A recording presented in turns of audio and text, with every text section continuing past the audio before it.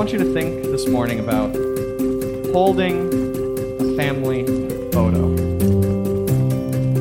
And actually, if you've got your smartphone this morning and you've got a family photo on there that you can think of, pull out your phone right now and just go ahead, pull up that picture and take a look at that. No phone. No. Everybody's really good about not bringing their phone into church, I guess, huh? If you've got your phone, pull out your phone, pull up that family photo. If you don't have your phone, think about, a picture that you've got hung up on the wall at home in a photo album, something like that. And just think about that picture. There are certain thoughts that come along with pictures like that. Certain things that we think about, events that we remember, feelings that are just stirred up by that. And I bet, again, if you can think of a particular family photo that you find very precious or dear, there's a face that you might zoom in on when you look at that picture. Maybe it's a kid who's pretty grown up now, but in that picture was still so little and was just laughing, and you just loved looking at that kid. Maybe it's a picture that's got a loved one who's passed on. And you look at that picture and you remember all those times with that loved one where you enjoyed their company. They had some words to share with you that you still treasure. What do you zoom in on in that particular family photo? Think about those things this morning and hear this promise from God. In the midst of all things, God is working for the good of his children. That's Romans chapter 8. Amen. In verse 46 of our reading from Luke 1 today, Mary says, "My soul glorifies the Lord, and my spirit rejoices in God, my Savior." Now, Mary uses an interesting word there. The word which our Bible translation renders glorify literally means to make something large. It's the same word at its root as our English word magnify. Right? And so when we sing this song of Mary that's called the Magnificat in worship, we sometimes use that word magnify, and we call it the Magnificat. Mary says her soul, that is to say her whole person, her entire life, she herself, she glorifies, magnifies God. Like when you put something under a magnifying glass and it becomes big, that's what Mary says she, her soul, her life intends to do. Show God to be large. Mary also gives the reason why she does this, why she wants to magnify God with her life. Verse 48, she says, "God has been mindful of the humble state of his servant." And again, I want to take you into those exact words there and pull out something that she's saying there. Where our Bible translation says God has been mindful, Mary's exact words literally mean, God has looked on me. God, who is above, has looked on her. He has taken notice of her. He is regarding her. When God regards a human in Scripture, when God fixes his attention on someone, it's never an empty action. When God looks at someone, looks upon you, fixes his eyes on you, regards you, he acts. God's regard is powerful because God is powerful. We can't say the same thing about ourselves, though, can we? We can't say that our mere vision, our regarding of something can affect it, can change it in any kind of way. We often look helplessly on all kinds of things in our own lives. We look helplessly toward the future because it's uncertain and unsure. We can't control it. We look helplessly toward the past because it's done and settled and we can't change it. We look helplessly toward the present because we have doubts and fears and worries. All of this helplessness, this looking on that we do, paralyzes us. We zoom in on, we magnify in our lives fears and worries and guilt, and just look on these things totally powerlessly. And maybe again, if you think about that picture, that family picture, you have some of those thoughts as you think about that. You look at the face of that smiling kid who's not such a little kid anymore, maybe even an adult, and you worry about the future for that child. Maybe you zoom in on that picture and you're consumed with guilt from the past. You see that loved one who's no longer with us, whose picture is there, but who you can't talk to anymore, and you regret words left unsaid, even worse, words that should not have been said. We naturally react to our powerlessness, this human powerlessness, in two ways. We can despair, or we can deny it. When we notice our powerlessness, when we regard the situation of our lives and see how powerless we are in so many ways, we can despair. We throw in the towel, we give up, we withdraw, or we deny. We deny our powerlessness. We act and talk and think as if we were the ones who were in control of our circumstances in our lives. We look at our past and see ourselves as the protagonists, the ones who grabbed hold of life by its horns and wrestled from it the best outcomes, ignoring all the coincidences, happenstances that left us in better situations than others. Obviously, that kind of denial about our powerlessness is a sort of pride, right? I helped myself. I got myself here. I worked hard. I.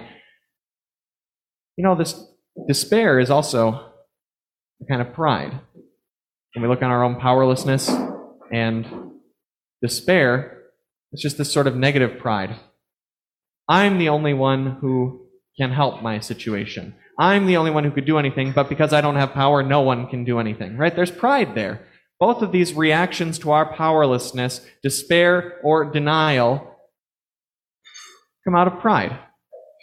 This desire for us to be the actors in our lives, to be the protagonists, to be the one carrying the action forward and taking care of everything. Mary says in her song here, God has been mindful of, He's looked down on, He's focused on His servant's humble state. What God sees when He looks at Mary is what He sees when He looks at any human. He sees someone in a lowly, powerless state, someone who cannot change the past, someone who cannot control the future, someone who cannot alter the present. God's law makes us aware of all this, of our powerlessness. God's law makes us aware of the fact that we can't change the things we've done in the past, that we can't alter our present circumstances, that we can't avoid the certain death that awaits us all in the future. God's law makes us aware of this. We heard God's law preached last week. We talked about it in the message and heard John crying it out to the crowds coming out for his baptism as he called them a brood of vipers. That's what God's law tells us that we are. Brood of vipers. Sinners who are sinful and sinning, doomed. God's law leaves us rightly to either despair or deny. We can tell God, no, that's not true. That's not a descriptor of me. I'm not a sinner. I'm not sinful. Deny. We can despair. How could I ever stand right before God? How could I ever complete the law? I. Again, it's that negative pride. But that wasn't all we heard last week from John the Baptist. He was a gospel preacher too. John was washing people with water there in the Jordan as this visible, tangible reminder of God's grace, of forgiveness for sin. Mary knew the gospel, and that's how she's able to sing this song. She knew the God who had, verse 51, she says, performed mighty deeds with His arm, who had scattered those who are proud. She knew her Old Testament history. She knew the God who had saved His powerless people over and over and over again. And Mary found comfort in that because Mary was in a pretty uniquely powerless position, wasn't she? Think about who Mary is. She's, first off, a woman, a female, in a society that did not consider women to be the full legal equals of men. She would never inherit property. She would never hold public office. She was a woman. Mary was a teenager. Not only was Mary a teenager, Mary was a pregnant teenager. And to top it all off, Mary's immediate situation, the fact that she was a pregnant teenager, had not even resulted from being allowed to make the kind of bad decisions that generally lead to such a situation. All of Mary's choices have been taken from her. She was entirely powerless in this situation. But Mary doesn't despair. In the face of that powerlessness, Mary doesn't deny her own powerlessness. She praises God. Mary knows God to be the God who protects the powerless. Mary knows God to be the God who saves, who forgives, who covers over sin and opens up waters. She knows that God has looked on her, has regarded her, has seen her, has focused himself on her. And so she sees God. She magnifies him. She zooms in on him. She sees him at work in her world, in her life. God looks on her, she looks on God. Imagine Mary as she sings this song about God looking down on her stomach. Seeing that God has looked on her, regarded her, seeing that God has acted. That's where Mary is as she sings this song. She zooms in on God. The law's preparatory preaching about our own powerlessness is what prepares us to hear the gospel. It is in this knowledge of our powerlessness that Mary had, which God gives to all of us through his law, that we're prepared to see the gospel shine forth. And by the gospel, God does something incredible in our hearts. He creates in us a third response to our powerlessness. God creates in our hearts something that is neither despair nor denial, though to the outside it could look like either one of those. What God creates is faith. What Mary sings here is a song of faith. My soul glorifies the Lord, and my spirit rejoices in God my Savior, for he has been mindful of the humble state of his servant. This is faith, trusting in God, in God's thoughts, in God's actions, not in yourself. From now on, all generations will call me blessed. This is faith. She's looking ahead to the future, which is uncertain and out of her control, with joy, with surety about God's promises. He has helped his servant Israel, remembering to be merciful to Abraham and his descendants forever, just as he promised our ancestors. This is faith. Zooming in on your situation, looking at where you are in life and seeing not yourself, but God. Mary looks at her situation and doesn't focus on all the difficulties and the challenges that surely did await her. She doesn't focus on the frank unfairness of it all. Why does she have to be Jesus' mom? Why do the rumors have to be about her now? Why her? Mary's not asking those questions because those questions aren't faith questions. Those are pride questions. And I'm not saying that Mary never asked those questions. What Mary is enabled to do here by God, by faith, is ask these questions that are born from faith. Questions that don't deny her powerlessness. She's not asking these questions that assume that she at least has the wisdom of God, right? Okay, God, you're more powerful than I am, but can't I at least tell you how you should use that power? Can't I tell you what would be best for you to do in this situation, what would be best to do for me? We like to do that sometimes. Act as if even if we don't have God's power, we have God's wisdom, and we should be able to tell him what's going to be best. There's that pride again. That's not Mary. Mary focuses on God. She knows what's happening here. She knows that this is her God, remembering his long ago promise to save. She knows that what is happening here is for her eternal good, that this is her Savior being born. This is her Savior. And yet this is also a baby. A baby who's going to need to be changed, to be fed. A baby who's going to mean rumors. A baby who may ruin her reputation, who may ruin Joseph's reputation as well. Why does God have to act in this way? Why won't God act in a way that's going to make Mary comfortable, that's going to be easy to bear, a way that's smooth and simple? Again, Mary doesn't ask those questions. And I wouldn't say that it's impossible that she asked those questions some other day, maybe on Christmas, As that baby was actually being born, I'm sure she was asking, why? Why is this happening? Why did you have to pick me? But today, Mary's questions come from faith. Mary was a sinner, as we all are, a sinner whose heart was pulled toward despair and denial in the face of the law. Mary needed a Savior. God sent her one, and this is what she sang. My spirit rejoices in God, my Savior. That faith, that response is not something we work in ourselves. Faith is a God work. Faith is what God produces in your heart by the gospel in word and sacrament. Faith is what God produced in Mary by the gospel promises he spoke all through the Old Testament. Promises like the one found in our Old Testament reading.